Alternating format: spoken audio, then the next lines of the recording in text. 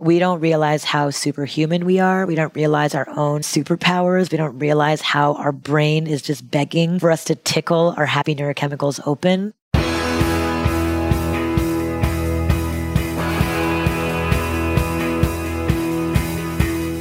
Welcome to The One You Feed. Throughout time, great thinkers have recognized the importance of the thoughts we have. Quotes like garbage in, garbage out, or you are what you think ring true. And yet, for many of us, our thoughts don't strengthen or empower us. We tend toward negativity, self-pity, jealousy, or fear. We see what we don't have instead of what we do. We think things that hold us back and dampen our spirit. But it's not just about thinking. Our actions matter. It takes conscious, consistent, and creative effort to make a life worth living. This podcast is about how other people keep themselves moving in the right direction, how they feed their good wolf.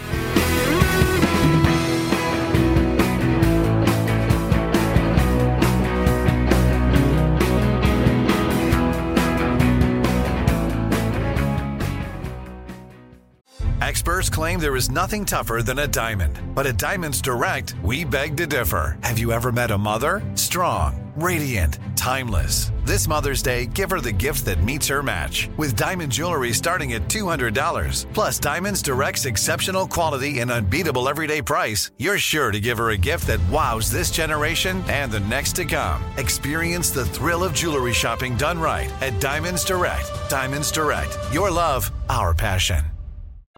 We hope you'll enjoy this episode from the archive. Thanks for joining us. Our guest on this episode is Radha Agrawal. She's the co-founder and CEO of Daybreaker, the morning global dance, music, and wellness movement in 5 continents with a community of almost 500,000 people around the globe. Radha and her team recently launched a science-backed platform called Dose by Daybreaker, and it's a first-of-its-kind membership to practice joy using its method connected to the 8 virtues of joy. Her book, Belong, answers the questions, how do I find my people, and how do I create large and meaningful communities in the real world?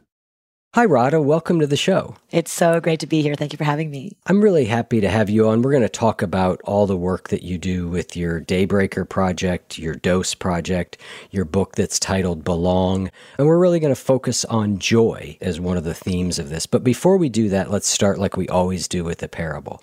There's a grandmother who's talking with her granddaughter, and she says, in life, there are 2 wolves inside of us that are always at battle.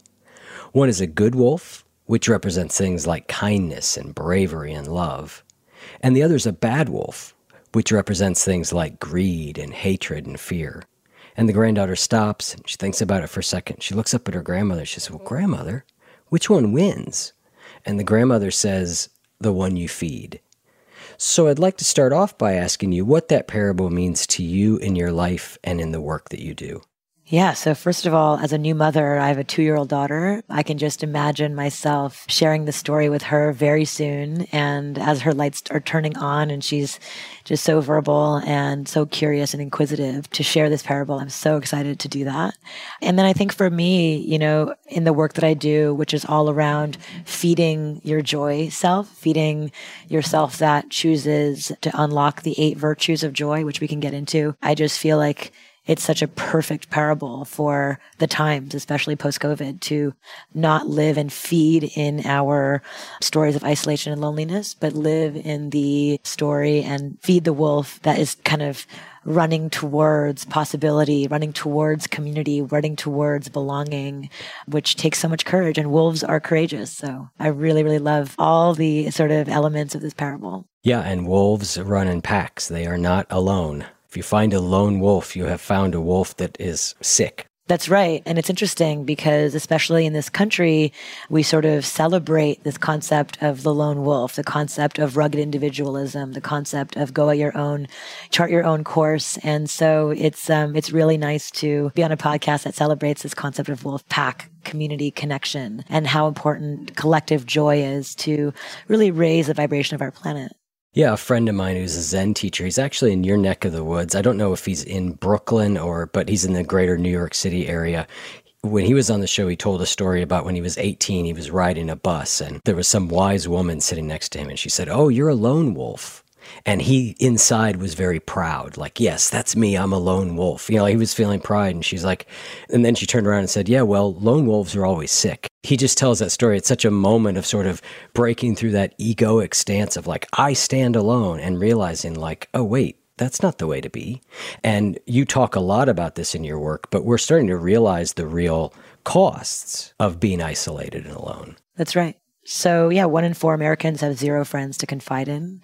And this number has gone up after COVID, but it's tripled in the last 30 years. I mean, it's crazy all the wild things that happen to your body. I mean, having poor social connections is as harmful to your physical health as being an alcoholic, twice as harmful as obesity. We are more prone to depression and anxiety, all of sort of disease. We're more prone to violence. We're more prone to not listening to one another, to cancel each other. There's so much that connects with I don't belong, and the lack of safety and the lack of joy. And I think that's really what I am so excited to connect, is the dots between belonging and joy, and how you can't experience happiness, joy, if you don't belong. And you can't belong if you don't practice and feed your joy. And so it's so important to remember these two connections. So something I'm going to be doing a little more often is ask you, the listener, to reflect on what you're hearing.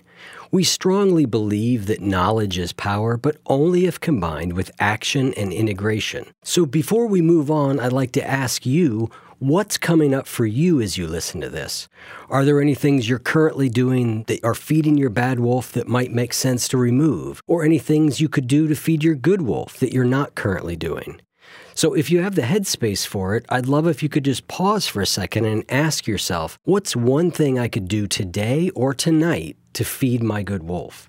Whatever your thing is, a really useful strategy can be having something external, a prompt or a friend or a tool that regularly nudges you back towards awareness and intentionality. For the past year, I've been sending little good wolf reminders to some of my friends and community members. Just quick little SMS messages 2 times per week that give them a little bit of wisdom and remind them to pause for a second and come off autopilot. If you want, I can send them to you too. I do it totally for free, and people seem to really love them.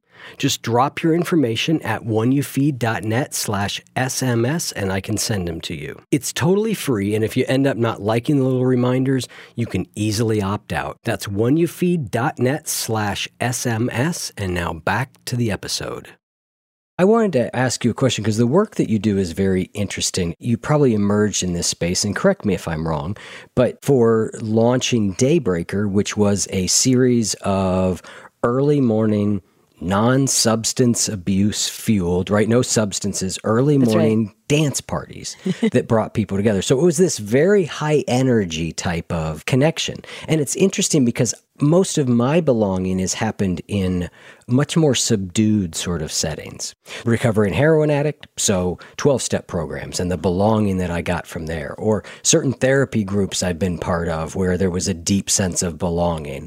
And yet you're sort of coming at belonging at this slightly more energetic level. And as I was sort of reading about you and looking at your stuff and me, I was like, there's a little difference there. But I thought it would be helpful to start because I would probably, and I think a lot of people who listen to the show would identify this, say, well, I'm an introvert, right? I don't know that I would identify that way. I would actually identify more the way you're about to say, which is, what's a more freeing way to identify than introvert or extrovert? Totally. So just caution is to label ourselves, right? As I'm introverted, I'm extroverted, I'm socially anxious, I'm angry, I'm depressed, I'm anxious, I'm, whatever. Anything that we start labeling ourselves, all of a sudden we pigeonhole ourselves in this label. And the more we tell ourselves that we are this thing, I'm unlovable, I am unworthy, I am all of these things, we begin feeding it just like the wolves do, right? So labels are no different. So when we label ourselves as introverted, we're actually removing the possibility for the moments that we are feeling more social. We are feeling more extroverted. So in my book, or as I write and as I think about and sort of dream about what would be the most freeing label, I call it metavert, which is there's some days that I feel more introverted. There's some days that I feel more extroverted. And let me give my beautiful multi-layered human self the opportunity to be either introverted or extroverted and allow both of those energies to enter my space. And I think that we can find comfort in that because, as I've been interviewing lots of extroverts, interviewing lots lots of introverts, or so much of the research that I'm doing in our joy practice, one of the meditations that I have them do and we've uncovered is close your eyes and really imagine a moment in your life when you felt othered, or when you felt embarrassed, or when you felt rejected, or when you felt like you didn't belong. And those moments in your life steer you in a direction of, being in social environments are scary, or being one-on-one in this very kind of angry environment is scary. So I feel more safe in a group environment. Therefore, I'm extroverted. I feel more safe in a one-on-one environment because I was bullied in an extroverted environment. So all of our histories actually move us in the direction of these labels. And I found so much peace and safety and solace when I was in group moments in soccer, in the playground, in all these spaces, because I was athletic. And I found myself very afraid often in my one-on-one moments because, my Indian father was sometimes angry, sometimes happy, sometimes excited, sometimes violent. It was just like, there was all these different sort of one-on-one moments that as I'm actually even unpacking this with you, I'm realizing that's probably where I found so much safety in being extroverted. So I think so much of our labeling comes from the first formative moments in our lives that move us in the direction. I'm actually curious to hear, is there a moment in your life that you can recall as a child that you might have felt maybe othered or pushed out or rejected or something in a group environment that made you feel unsafe? I'm sure there was. I have a terrible memory. Like, I just remember almost nothing. But I do know from very early on, I can remember as early as first or second grade, trying to see, could I stay in at recess and hang out with a teacher? Got it. Because I think for whatever reason, the social aspect of the playground intimidated me. Well, let's unpack that some more. So why did it intimidate you? Were there moments at the playground that you felt like you weren't allowed to play on the swings, or someone said go away, or were some of the moments scary? I think that's the part for me that's harder, is I can't really recall any experiences that I would go, oh, that's it. So this is why we get into our bodies. This is exactly why I would get you up. And this is what we do at our joy practice, which is getting our mind to remember through our bodies, because our bodies remember. Then our bodies begin to tell us, oh, I feel better with my teacher. I feel better in one-on-one environments. I feel better in quiet spaces, because we often will cut our experience off by the neck and not actually move that feeling into our body to get in touch with that. My whole thing is actually, how do you practice joy in our brain and our body and bring the two together to really create a practice that is gentle, but that moves you to unlock past traumas, to unlock past stories, to be able to live your most joyful life. And so I'd be very curious to do that with you and see what would come up there, because sometimes we block out the most painful memories. I would be very interested in doing something like that. There's so many things in what you just said there that I'm not even quite sure where to dive in. But where I'm going to start is this idea of labels. And it's very interesting because, like you said, the downside of labeling is I put myself in a pigeonhole. And I'm going to think about this through the lens of alcoholic or addict for a second, because I think it's interesting. Because on one hand, that label can be very restricting. And on another hand, that label is very helpful in that it gives me a sense of what some of my, and I like this word better than I am this, and I would say what some of my tendencies are.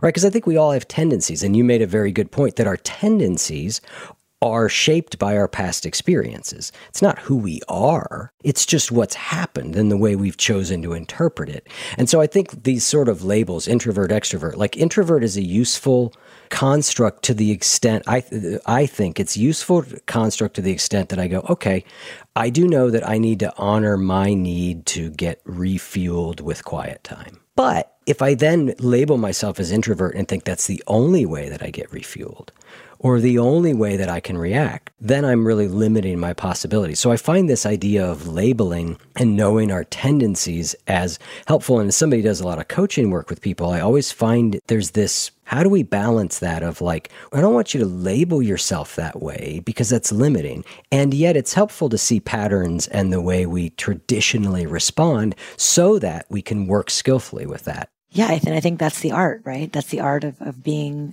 human. But I also think that if you feel filled up in that quiet time, that feels good for you, and you have to honor that. And humans are spectacularly social creatures, and if we stay inside of that quiet space, we will become sick like that lone wolf, right? And so to really honor the balance of the internal joy and the collective joy. And this is in my studies, my research, and in my practice, and how I teach as well, how to be more joyful.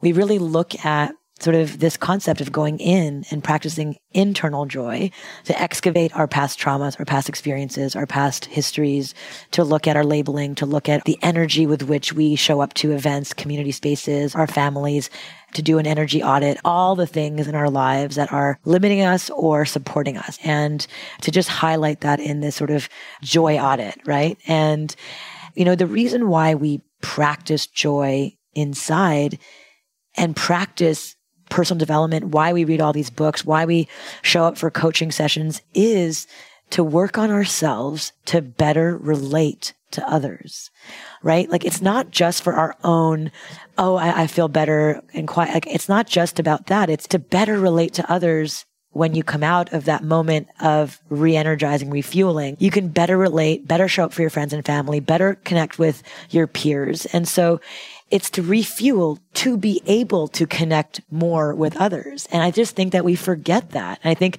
in this sort of trap of, I need to be alone to be refueled, we forget we want that so that we can come back with more joy, right? And I just think that that's where we get caught up, and that's where we continue to go further and further out of collective joy and into social isolation. This is where, again, like, the concept of collective joy has become such a foreign term. You don't hear the concept of collective joy as often as you would. You hear the concept of mindfulness and, and being okay being alone, and being okay with deep presence and awareness and all of that. But collective joy is actually where we shift the consciousness of the planet. It's where we can collectively decide, wait a minute, we are making Mother Earth sick.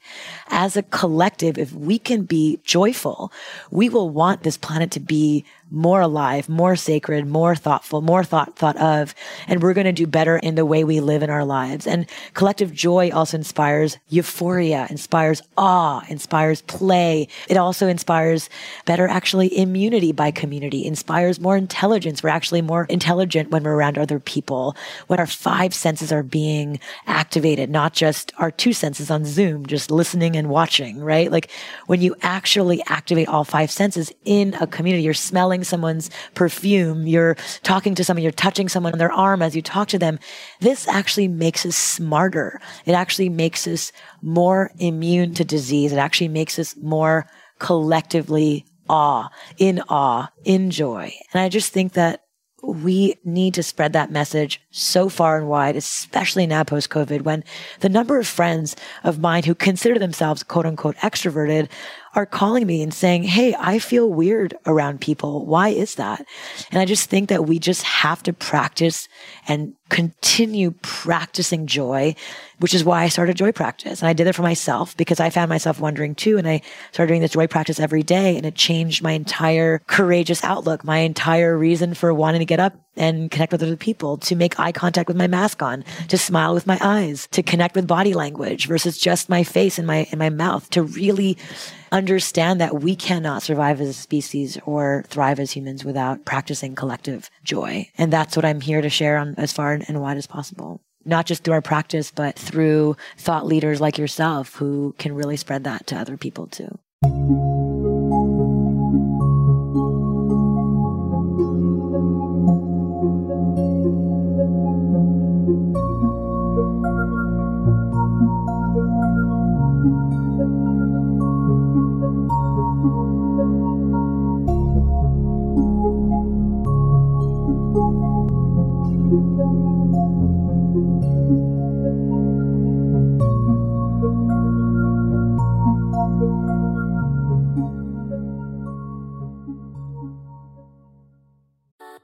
Something that makes me crazy is when people say, well, I had this career before, but it was a waste. And that's where the perspective shift comes. that it's not a waste, that everything you've done has built you to where you are now.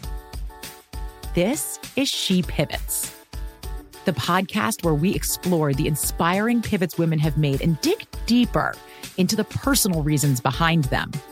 Join me, Emily Tish Sussman, every Wednesday on She Pivots as I sit down with inspiring women like Misty Copeland, Brooke Shields, Vanessa Hudgens, and so many more. We dive into how these women made their pivot and their mindset shifts that happened as a result. It's a podcast about women, their stories, and how their pivot became their success. Listen to She Pivots on the iHeartRadio app, Apple Podcasts, or wherever you get your podcasts. The Therapy for Black Girls podcast is an NAACP and Webby Award-winning podcast dedicated to all things mental health, personal development, and all of the small decisions we can make to become the best possible versions of ourselves. Here, we have the conversations that help Black women decipher how their past inform who they are today and use that information to decide who they want to be moving forward. We chat about things like how to establish routines that center self-care, what burnout looks and feels like, and defining what aspects of our lives are making us happy and what parts are holding us back. I'm your host, Dr. Joy Harden Bradford, a licensed psychologist in Atlanta, Georgia, and I can't wait for you to join the conversation every Wednesday. Listen to the Therapy for Black Girls podcast on the iHeartRadio app, Apple Podcasts, or wherever you get your podcasts. Take good care, and we'll see you there. It's funny because when I started this show, I thought the primary lesson was going to be go inside and work your business out, do your meditation, have your awakening, right? And I thought that was primarily what was going to be the main thing that happened or that I learned or that we talked about. And certainly that's a big component of it. But equally important has been this sense of we have to connect with others. We have to have community. And it's funny that I didn't think of how important it was, considering it saved my life twice by the time I started this podcast through my recovery, right? Being in recovery, it was the people there who saved my life, you know? It was that community. But I've just become more and more convinced of that the more of these conversations I have and the more research I've done and the more I've worked with people, like we've got to build strong communities. How did you move past your trauma story? How did you move into a space of courageous hope? And I don't want to be a heroin addict anymore. I want to live a different life. I think unpacking that also is so telling. And how do you go beyond your I'm an addict or I was an addict or I'm a recovering addict into I am a citizen that does this or I'm a citizen that does that, instead of living in the comfort of the story of I was an addict? How do we go in between these two worlds with grace, hope, and courage? I'm curious. That's a great question that would take longer than we have to fully unpack. But the very short answer is being a heroin addict just burnt my life to the ground. And I had some things that happened that were fortunate that allowed me to get into recovery and be in recovery, go through treatment, 12-step programs. It was the people, it was the support, it was the hope that I found. But the last part you said there, I think, is the really interesting part to me. And it's what eventually sort of made me, at a certain point in 12-step programs, feel limited. And it was this constant thinking of ourselves as people who were sick. And I just hit a point where I felt like that doesn't describe me anymore. Let's go. Right? Yeah. Like, I'm not saying that I'm suddenly now I can go have a drink. That's not it, right? Totally. I actually think for whatever reason, something about the way I'm wired up, me and substances, it doesn't work. And I've tried it several different times since I first got in recovery. That doesn't work. But beyond that, in 12-step programs, people used to say a lot, there's us and then there's them, or it's the alkies and the normies. And at a certain point, I went, that does not resonate with me anymore. I don't feel different than the average person. Wow. I feel connected kind of with everybody. I think we all share very common challenges. That's right. And yes, maybe if you want to measure on the spectrum of addiction to substance, I'm out on one extreme a little bit. But on thousands of other measures, I'm just a normal, average person. And so that's where 12-step programs saved my life. And I hit a limitation point where I felt like, that doesn't describe me anymore. I don't still feel sick. Beautiful. And I think the best coaches and the best coaching wants you to have a sunset, right? With the coaching program. They want you to come in, have your recovery, and then leave. And when you leave, you can create healthier relationships. You create healthier friendships that aren't limited to my friendships are just inside of my program. And I have so many friends who we had this discussion around, one was a recovering Overeaters Anonymous person. And she said that the only way she found her friends initially was through Overeaters Anonymous. And she felt like when she became kind of healthier and she got her weight under control, that she started overeating again just so that she can be part of this club because she found her friends there and she didn't want to be othered. And we just begin to pathologize or make our trauma part of our social life and our sense of belonging. And that's where it becomes extremely dangerous. And I think this is what's happening in America right now is we're saying and we're pathologizing. And I'm having a bad day into a mental health crisis. I'm having a difficult conversation with my partner. And all of a sudden I'm in a traumatic moment where I need meds to help me. And all of a sudden we're allowing the littlest things in life to take us out of courage, take us out of possibility and abundance and into these trauma stories because it's so normalized and it allows us to join this club of I'm struggling. And I know that was my story in my 20s. And I was just, always living in my father was a strict Indian, with just all kinds of different things I would say. And I would just live in that. And I was angry and I was just angry. And when I just stopped living in that story and I'm like, I'm a joyful person. I'm a joyful person to be around. I'm going to live in the future possibility, not live in my trauma story. My entire life changed. I found love. I have a daughter. I found financial abundance. I found community. I found everything that I ever dreamed of having from moving from a place of living in the comfort of my trauma story, living because it's comfortable and it's safe to live in the trauma story sometimes. Then the fear and the not knowing, in many ways, death is that. Like, I don't know what's going to happen after death, but the not knowing of what can be if I live out of that story, what can be when I'm not in I'm this type of person. And when I did that for my own life, when I began to say, I'm not an angry person, I'm not an unworthy person, and I'm worthy of love, I'm worthy of this. And of course, it still is something that we work on every single day. And this is why we practice joy. This is why we practice courage, which is one of the 8 virtues of joy that we identified. But it is a daily practice to, again, feed that wolf, feed that new possibility. And I think that's why we're so on the same team, because it's who do you feed? Is it that trauma story or the future potential? Is it the future friends that you can have, not the friends that are shitting on you or the friends that aren't kind to you or the friends that you've grandfathered in? What are the friends that you can actually invite into your life that you can call in based on the quality that you're looking for? That could be a completely different type of community. And so all of these things are things that we think about through the lens of community and the lens of joy, and they're so deeply connected. So listener, consider this your halfway through the episode integration reminder. Remember, knowledge is power, but only if combined with action and integration. It can be transformative to take a minute to synthesize information rather than just ingesting it in a detached way. So let's collectively take a moment to pause and reflect. What's your one big insight so far, and how can you put it into practice in your life? Seriously, just take a second, pause the audio, and reflect. It can be so powerful to have these reminders to stop and be present, can't it?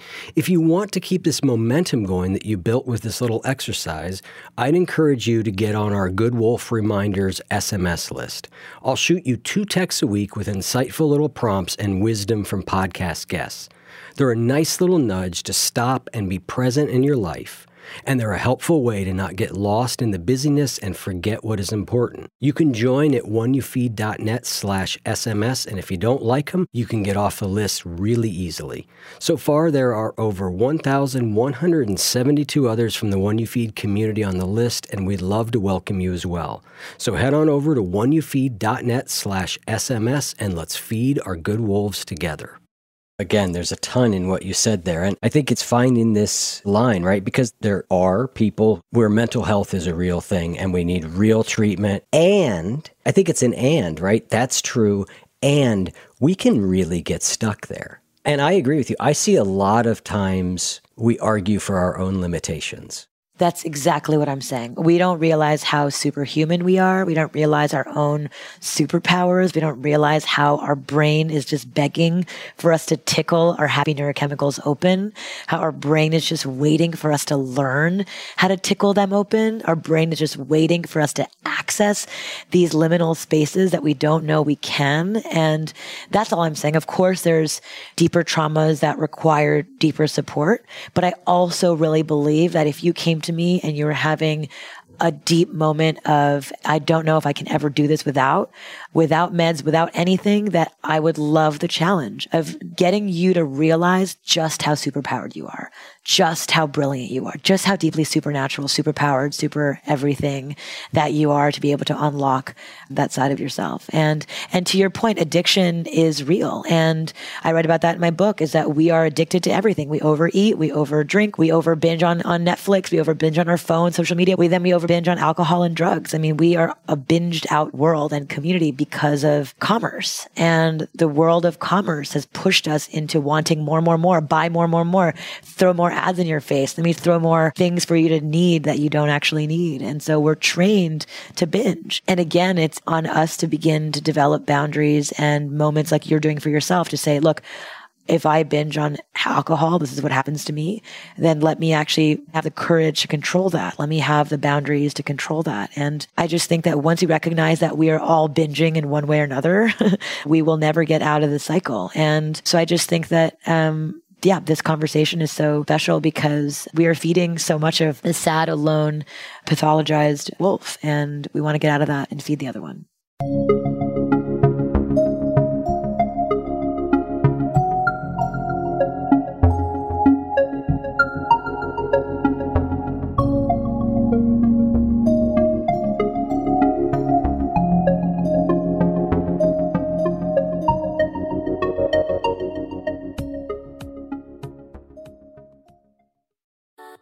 Something that makes me crazy is when people say, well, I had this career before, but it was a waste. And that's where the perspective shift comes, that it's not a waste, that everything you've done has built you to where you are now. This is She Pivots, the podcast where we explore the inspiring pivots women have made and dig deeper into the personal reasons behind them. Join me, Emily Tish Sussman, every Wednesday on She Pivots as I sit down with inspiring women like Misty Copeland, Brooke Shields, Vanessa Hudgens, and so many more. We dive into how these women made their pivot and their mindset shifts that happened as a result. It's a podcast about women, their stories, and how their pivot became their success. Listen to She Pivots on the iHeartRadio app, Apple Podcasts, or wherever you get your podcasts.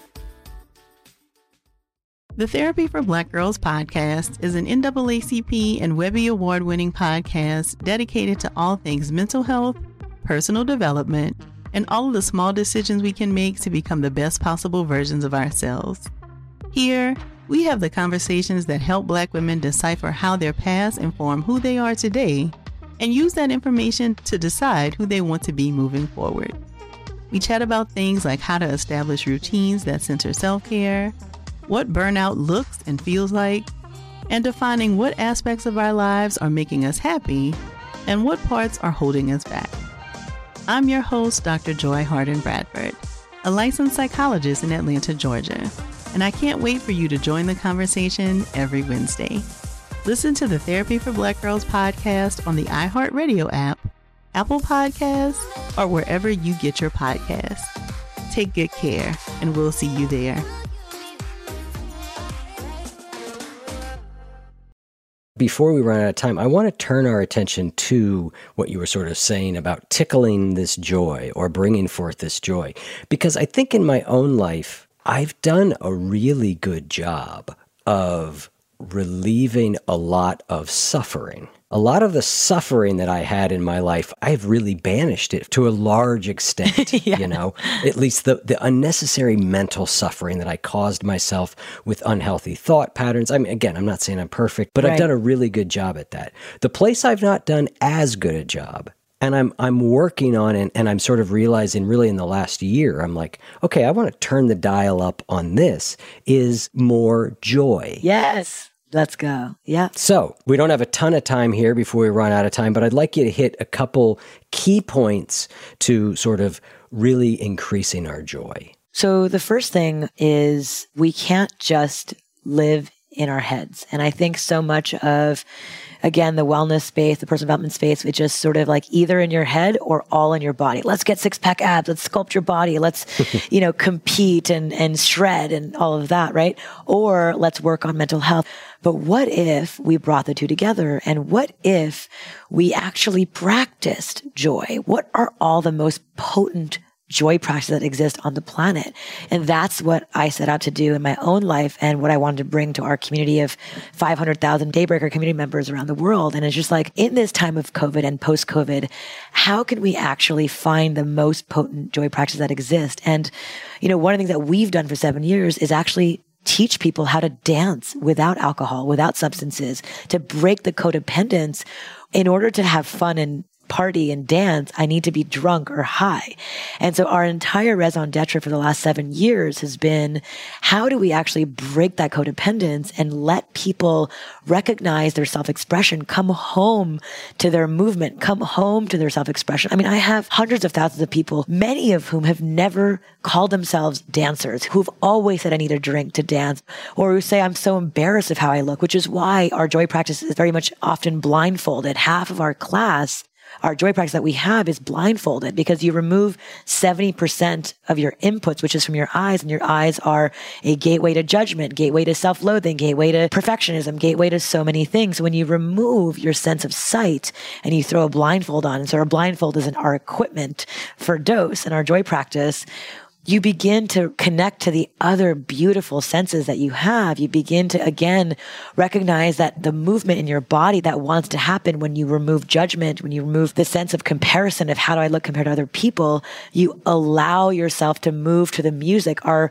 true natural state. Every baby, my daughter, I was just with her 2 hours ago with her 2 friends. They're all 2 years old.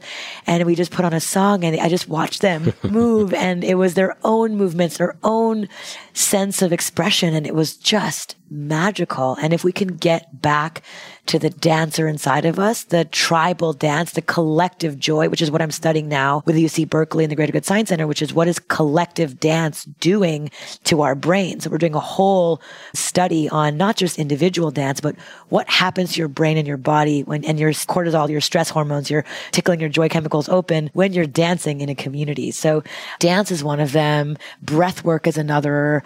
Movement meditation, which is what dose our method is. It's not dancing necessarily just like fist pumping to rave music. It's like dancing as a meditation. So with blindfolds on, low, slow, and in flow, so we were like really allowing you to find movement again, get your elbows moving, get your wrists moving, just finding the beat with your nose. Like what happens when you invite your nose to dance? What happens when you invite your hips to move the way they want to?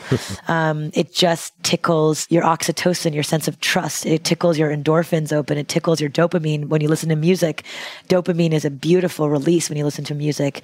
Serotonin, sense of gratitude, a sense of ease happens when you're actually moving to dance, right? So there's every one of our neurochemicals are actually triggered when we allow music, dance, movement, gratitude, all of these elements into our practice. And that's why we've combined these 8 virtues of joy into this method that is mostly blindfolded to go inward into this joy practice. And then you take the blindfold off to then reintroduce this sort of new version of yourself that's going to come out to be ready to dance with others, figuratively and literally. Our joy practice online is very much as individual, blindfolds on. Let's come home to our self-expression, to our bodies. Let's move our trauma from our bodies into our minds and release it. Let's get into flow state. Let's find inspiration. Let's find kindness for ourselves and for others. Let's find connection. Let's find awe. Let's find play. All these virtues of joy that we uncover. And then we have Daybreaker IRL, our live events that we're coming back finally May 12th in New York, and then relaunching our other cities so that you can then go and practice collective joy in real life with other people, intergenerationally, across all ages. And that's one big core value of ours too, is how to practice joy with other age groups. Like as a 42-year-old, I had a lot of judgment for a long time to hang out with people younger than me because I felt kind of insecure about my gray hair and feeling too old and, all of these things. And then I met my husband who's like in his 20s. And all of a sudden, here I am learning and realizing my own hubris, my own judgment, my own self-loathing, my own limitations of being a woman, an aging woman, when in tabloids and in the world of press and media, we're taught to look younger. We're taught to put Botox in and inject ourselves and all these things.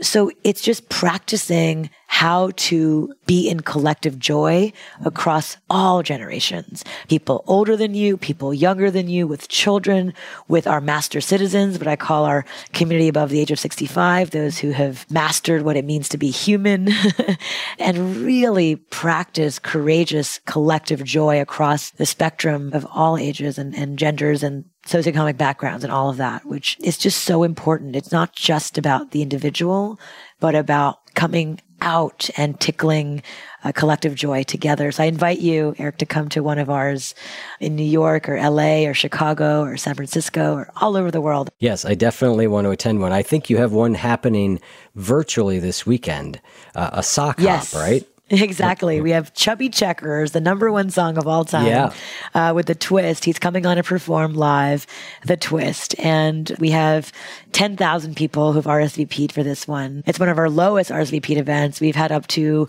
20,000 RSVPs for our events with Boyz II Men. We've had Gloria Estefan, Gloria Gaynor. We've had the Gypsy Kings, Village People, all these amazing artists come on to lend their joy practice, their dance, their music, their gift of getting people to get up and move. Dionne Warwick came in saying, what the world needs now is love. And it's free this weekend as well. It's a free party.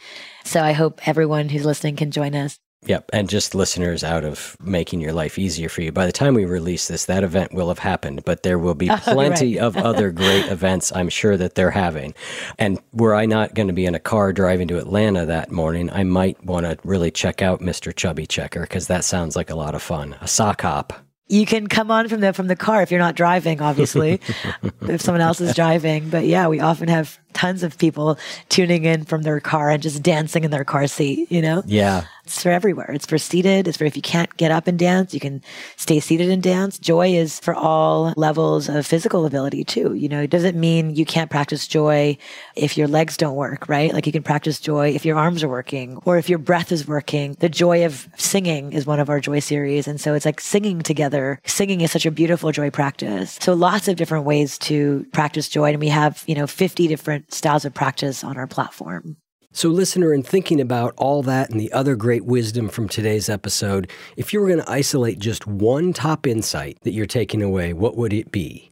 Not your top 10, not the top 5, just one. What is it? Think about it. Got it? Now I ask you, what's one tiny little thing you can do today to put it in practice? Or maybe just take a baby step towards it. Remember, little by little, a little becomes a lot. Profound change happens as a result of aggregated tiny actions, not massive heroic effort. If you're not already on our Good Wolf Reminder SMS list, I'd highly recommend it as a tool you can leverage to remind you to take those vital baby steps forward. You can get on there at oneyoufeed.net/SMS. It's totally free, and once you're on there, I'll send you a couple text messages a week with little reminders and nudges. Here's one I recently shared to give you an idea of the type of stuff I send. Keep practicing, even if it seems hopeless. Don't strive for perfection, aim for consistency, and no matter what, keep showing up for yourself. That was a great gem from recent guest Light Watkins. And if you're on the fence about joining, remember it's totally free and easy to unsubscribe. If you want to get in, I'd love to have you there. Just go to oneyoufeed.net/SMS. All right, back to it. As I was sort of preparing for this and reading your work and thinking more about it, and I just got the idea of dance in my head and made me realize that a real source of joy for me for a lot of years, and this talks about this individual versus collective, was playing music in bands as a musician. I haven't done it at all in years. Now, I play my acoustic guitar, and I really love the finger picking, and it's beautiful, but it's not the same thing. It's not the same thing as that connection with other people and making music and moving together. And it really made me think about like how much I miss that, how much joy that gave me. That's exactly right. And so I think that's the first audit that I would do is just like, what are you interested in? What gives you joy? Let's look at your history and see what moments in your life gave you the most joy. Let's write them down. And when you see it, you're like, wow, okay. Dancing was so much fun for me. I was so joyful. Making music, not just in a band, but performing in front of a small audience with 50 people in the crowd.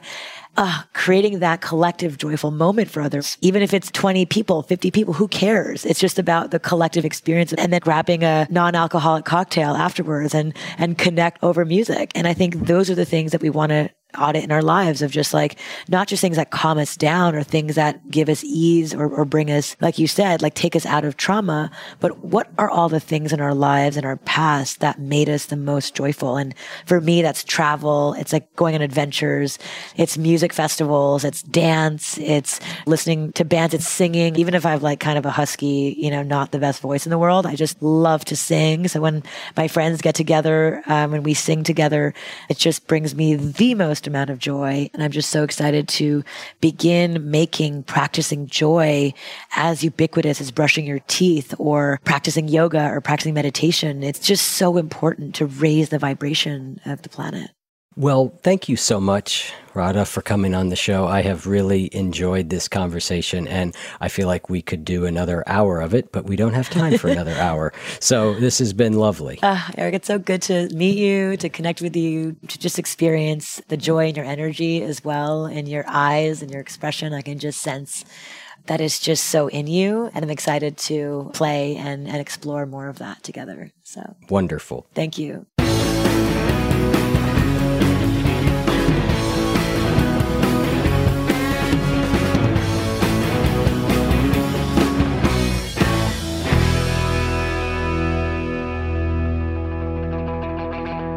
If what you just heard was helpful to you, please consider making a monthly donation to support the One You Feed podcast. When you join our membership community with this monthly pledge, you get lots of exclusive members-only benefits. It's our way of saying thank you for your support. Now, we are so grateful for the members of our community. We wouldn't be able to do what we do without their support, and we don't take a single dollar for granted. To learn more, make a donation at any level, and become a member of the One You Feed community, go to oneyoufeed.net/join. The One You Feed podcast would like to sincerely thank our sponsors for supporting the show.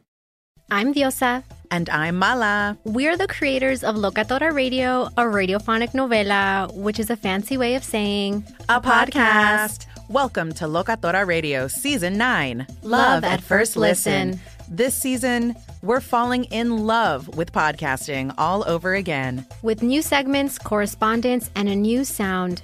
Listen to Locatora Radio as part of the My Cultura Podcast Network. Available on the iHeartRadio app, Apple Podcasts, or wherever you get your podcasts.